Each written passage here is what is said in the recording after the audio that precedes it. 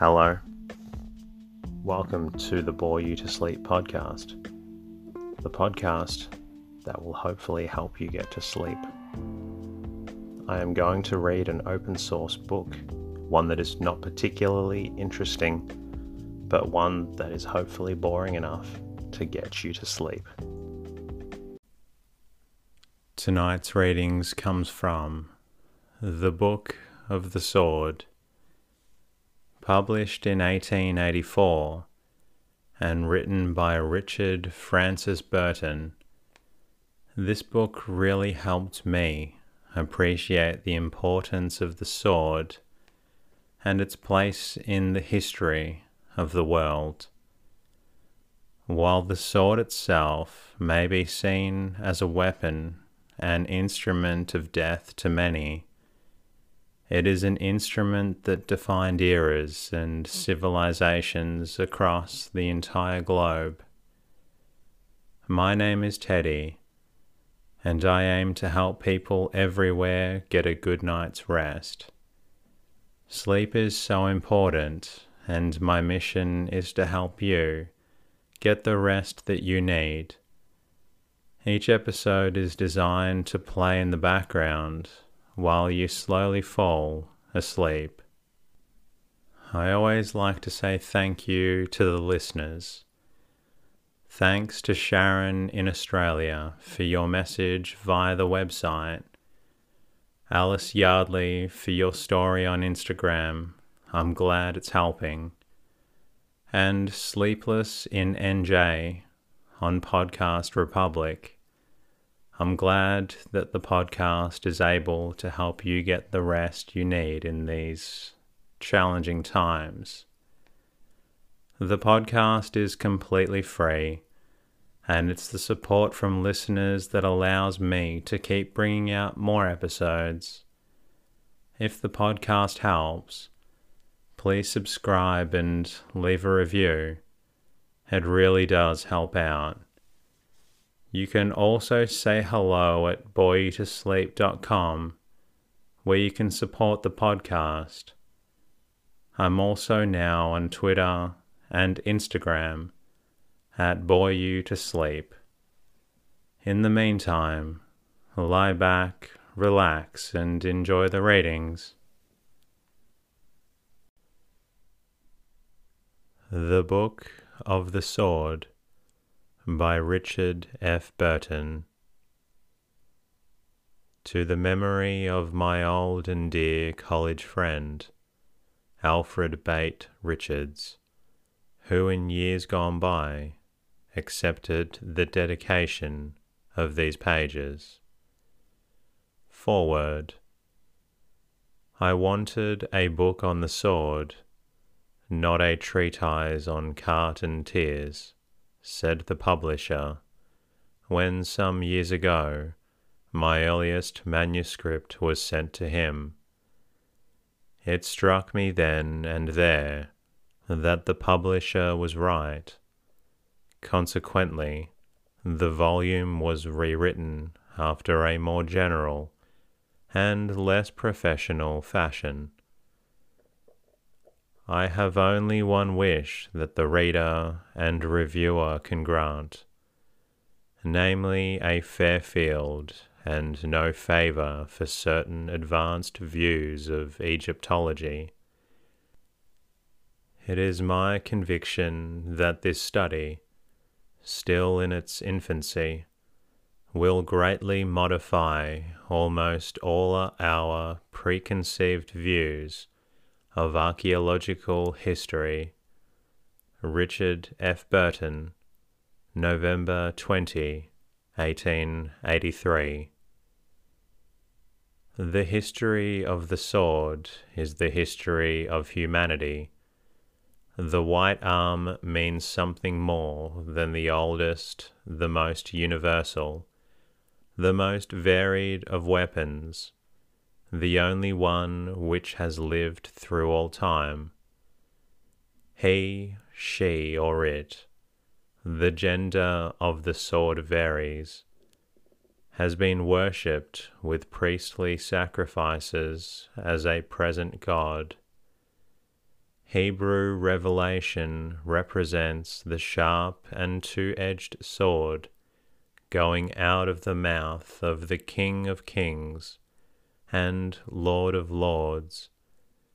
We read of a sword of God, a holy sword, the sword of the Lord and of Gideon. And I came not to send peace, but a sword, meaning the warfare and martyrdom of man. On a lower plane, the sword became the invention and the favourite arm of the gods and the demigods, a gift of magic, one of the treasures sent down from heaven, which made Mulciber, Malik Kabir the great king, divine, and Volunda, Quidder, Gallant, or Wayland Smith a hero. It was consecrated to the deities, and was stored in the temple and in the church. It was the key of heaven and hell. The saying is, if there were no sword, there would be no law of Mohammed, and the Moslem's brave's highest title was Sayf Allah, Sword of Allah. Uniformly and persistently personal, the sword became no longer an abstraction but a personage, endowed with human as well as superhuman qualities. He was a sentient being who spoke, and sang, and joyed, and grieved. Identified with his wearer, he was an object of affection, and was pompously named as well-beloved son and heir. To surrender the sword was submission. To break the sword was degradation. To kiss the sword was, and in places still is, the highest form of oath and homage. The sword killed and cured. The hero, when hopeless, fell upon his sword, and the heroine, like Lucretia and Calphurnia, used the blade standing. The sword cut the Gordian knot of every difficulty. The sword was the symbol of justice and of martyrdom, and accompanied the wearer to the tomb as well as to the feast and the fight. Lay on my coffin a sword, said dying Heinrich Heine, for I have warred undoubtedly to win freedom for mankind.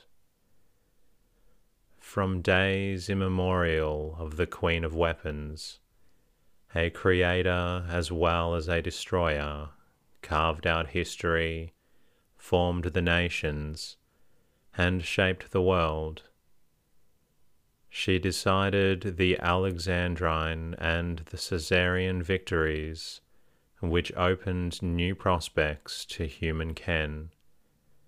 She diffused everywhere the bright lights and splendid benefits of war and conquest, whose functions are all important in the formative and progressive processes. It is no paradox to assert la guerre enfante le droit. Without war there would be no right. The cost of life, says Emerson, the dreary havoc of comfort and time, are overpaid by the vistas it opens of eternal law, reconstructing and uplifting society. It breaks up the old horizon, and we see through the rifts a wider view. War again benefits society by raising its tone above the ineffable littleness and meanness which characterize the everyday life of the many.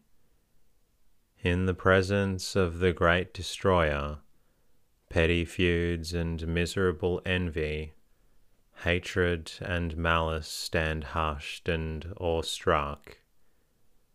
Very hollow in these days sounds Voltaire's banter on war, when he says that a king picks up a parcel of men who have nothing to do, dresses them in blue cloth, at 2 shillings a yard, binds their hats with coarse white worsted, turns them to the right and left, and marches them away for glory.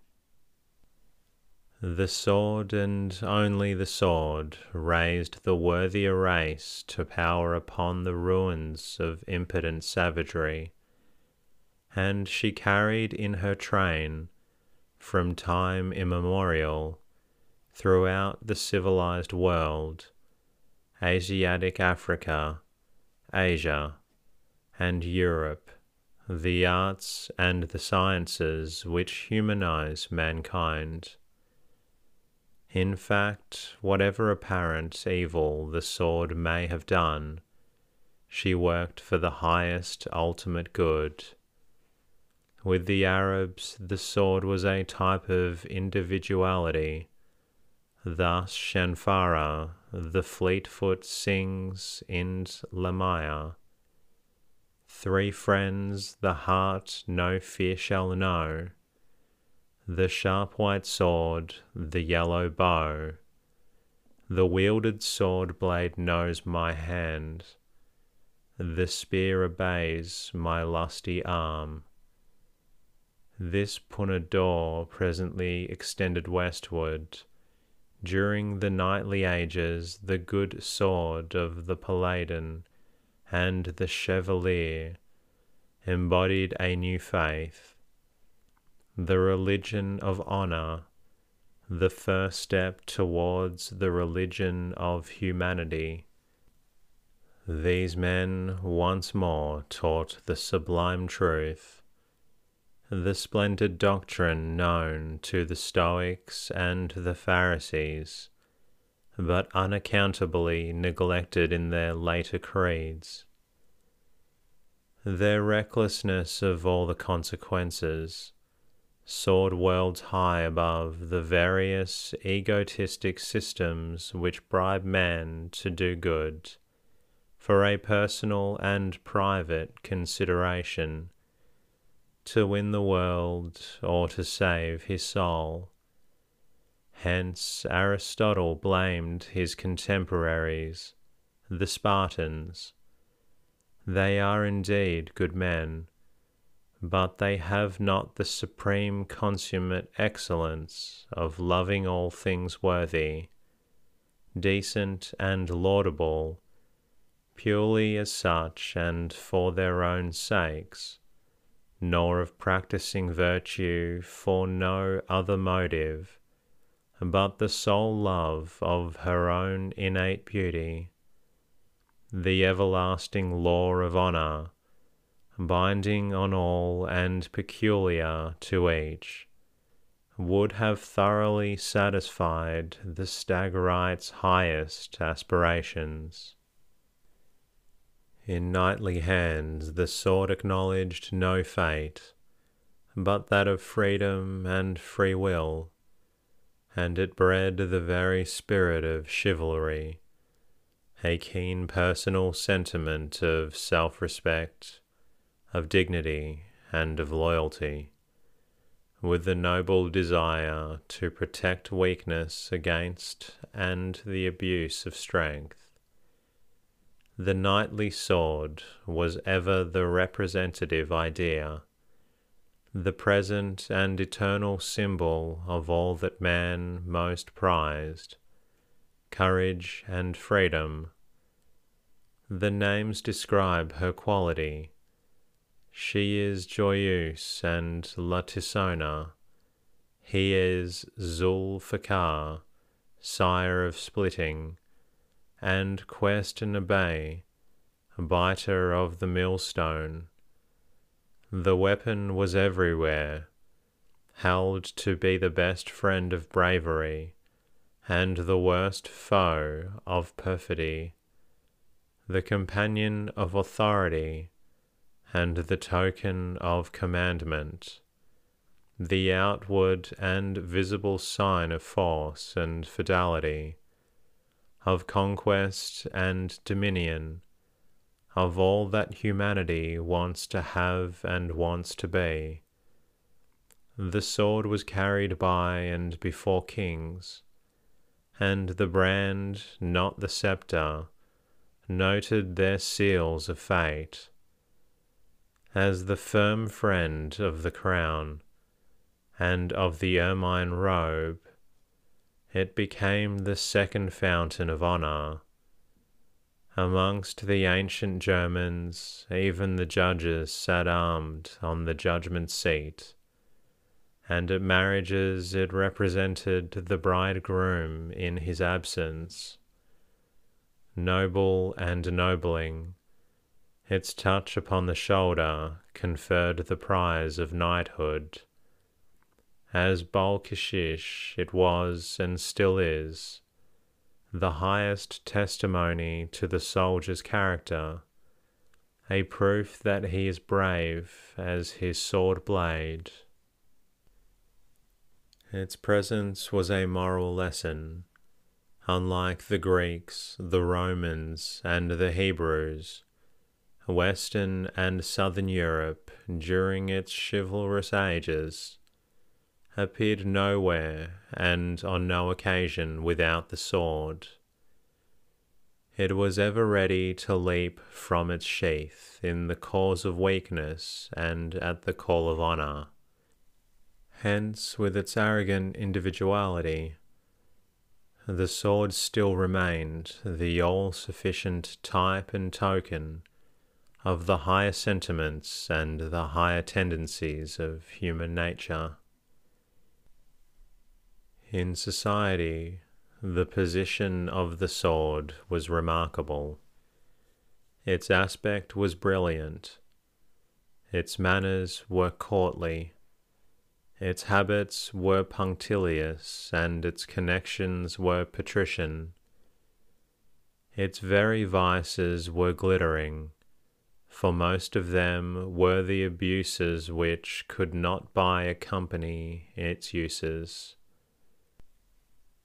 It bore itself haughtily as a victor, an arbiter, and necessarily there were times when its superlative qualities showed corresponding defects. Handled by the vile it too often became, in the syllogism of violence, an incubus, a blusterer, a bully, a tyrant, a murderer, an assassin, in fact, death's stamp, and under such conditions it was a corruption of the best. But its lapses were individual and transient. Its benefits to humanity were general and ever-enduring. The highest period of the sword was the early 16th century, that mighty landmark separating the dark past from the brilliant present of Europe, the sudden awakening and excitement of man's mind, produced by the revival of learning and the marriage union of the West with the East, by the discovering of a new hemisphere, the doubling of the world, by the so-called Reformation, a northern protest against the slavery of the soul, by the wide spread of the printing press, which meant knowledge, and simultaneously by the illumination of that electric spark generated from the contact of human thought, suddenly changed the status of the sword. It was no longer an assailant, a slaughterer. It became a defender, a preserver, had learned to shield as well as sword, and now arose swordsmanship proper, when the art of arms meant amongst the old masters the art of fence. The 16th century was its golden age. At this time the sword was not only the queen of weapons, but the weapon paramount between man and man, then advancing by slow, stealthy, and stumbling steps. The age of gunpowder, of villainous saltpetre, appeared upon the scene of life. Gradually the bayonet, a modern modification of the pike, which again derives from the savage spear, one of the earliest forms of the arme blanc, ousted the sword amongst infantry, because the former could be combined with the fire-piece. A century afterwards, cavalrymen learned in the Federal-Confederate War to prefer the revolver and repeater, the breech loader and the reservoir gun, to the sabre of past generations. It became an axiom that in a cavalry charge the spur, not the sword, gains the day. By no means a unique nor even a singular process of progress is this return towards the past, this falling back upon the instincts of primitive invention, this recurrence to childhood.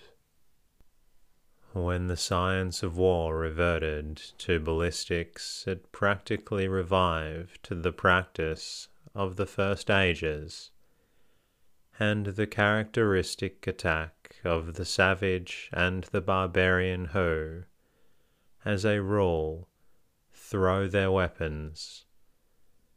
The cannon is the ballista, and the arblast the mangonel, and the trebuchet worked not by muscular, but by chemical forces. The torpedo is still the old petard. The spur of the ironclad is the long disused emballon, rostrum or beak, and the steam power is a rough, cheap substitute for manpower, for the banks of oarsmen whose work had a delicacy of manipulation unknown to machinery, however ingenious. The armed nations which in Europe are again becoming the substitutes for standing armies represent the savage and barbarous stages of society, the proto-historic races amongst which every man between the ages of 15 and 50 is a man-at-arms. It is the same in moral matters. The general spread of the revolutionary spirit, of republicanism, of democratic ideas, of communistic, socialistic, and nihilistic rights, and claims now acting so powerfully upon society and upon the brotherhood of nations, is a redawning of that early day when the peoples ruled themselves, and were not yet governed by priestly and soldier kings. It is the same even in the immaterials. The Swedenborgian school, popularly known by the trivial name spiritualism, has revived magic, and this new motor force, for such I call it, has resurrected the ghost, which many a wise head supposed to have been laid forever. The death song of the sword has been sung, and we are told that steel has ceased to be a gentleman. Not so, and by no means so. These are mere insular and insulated views, and England, though a grand figure, the mother of nations, the modern Rome, is yet but a fraction of the world. The Englishman, and for that matter, the German and the Scandinavian, adopted with a protest, and right unwillingly, swordsmanship proper, that is, rapier and point, the peculiar and special weapon, offensive and defensive, the peculiar and especial weapon of Southern Europe, Spain, Italy, and France.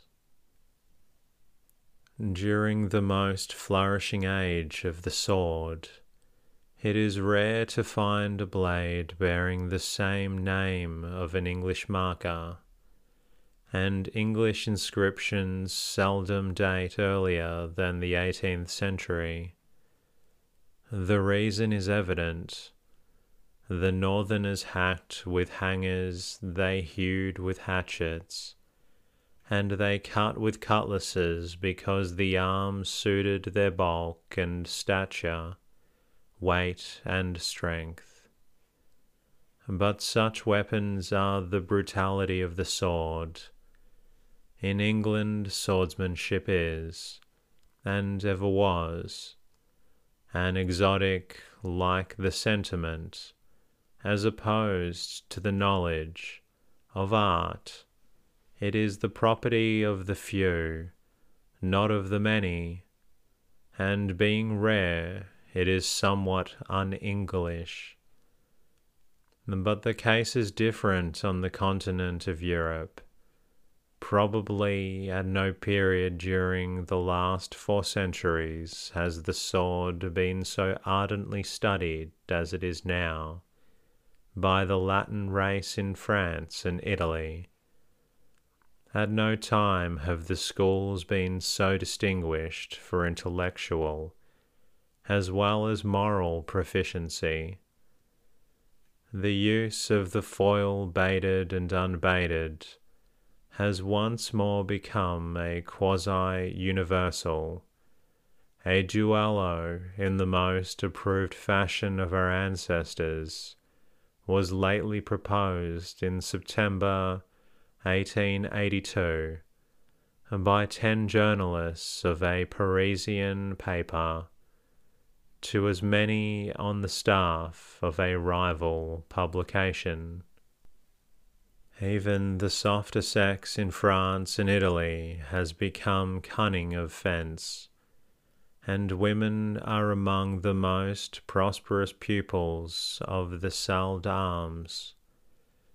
Witness, for instance, the ill-fated Madame Fagin of the Théâtre Français, so celebrated for her skill in the carte and the tierce, and the reason demonstrative. Nor is the cause of this wider diffusion so far to seek. In the presence of arms and precision, the sword as a means of offense and defense may practically fall for a time into disuse. It may no longer be the arm paramount or represent an idea. It may have come down from its high estate as tutor to the noble and to the great. Yet not the less it has, and will ever have. It's got work to do. The ex-queen now appears as instructress general in the state of arms. As the mathematic is the basis of all exact science, swordplay teaches the soldier to handle every other weapon. This is well known to continental armies. in which each regiment has its own fencing establishment. Again, men of thought cannot ignore the intrinsic value of the sword for stimulating physical qualities. The best of calisthenics, this energetic educator teaches the man to carry himself like a soldier. A compendium of gymnastics, it increases strength and activity, dexterity and rapidity of movement. Professors calculate that 1 hour of hard fencing wastes 40 ounces by perspiration and respiration. The foil is still the best training tool for the consensus of eye and hand, for the judgment of distance and opportunity, and, in fact, for the practice of combat. And thus swordsmanship engenders moral confidence and self-reliance, while it stimulates a habit of resource. And it is not without suggesting, even in the schools, that the curious, fantastic, very noble generosity, proper to itself alone. And now when the vain glory of violence has passed away from the sword, with the customs of a past age, we can hardly ignore the fact that the manners of nations have changed, not for the best. As soon as the sword ceased to be worn in France, a Frenchman said of his compatriots, the politest people in Europe had suddenly become the rudest.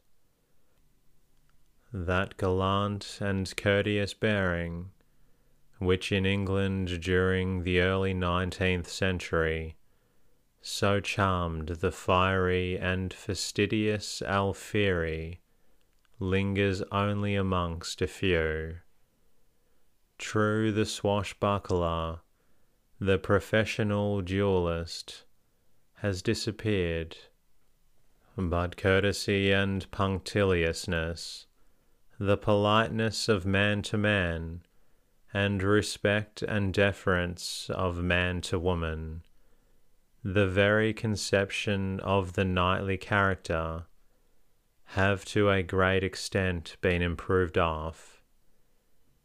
The latter condition of society, indeed, seems to survive only in the most cultivated classes of Europe, and popularly amongst the citizens of the United States, a curious oasis of chivalry in a waste of bold utilitarianism, preserved not by the sword, but by the revolver.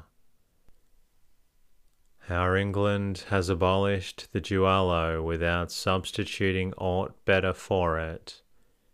She has stopped the effect and left the cause. And that concludes tonight's readings. I hope you're feeling drowsy. If you're still up for another episode, you're welcome to listen to any other episode from the Boy to Sleep podcast. In the meantime, I'll be bringing you a new episode to help you get to sleep. Until next time, good night.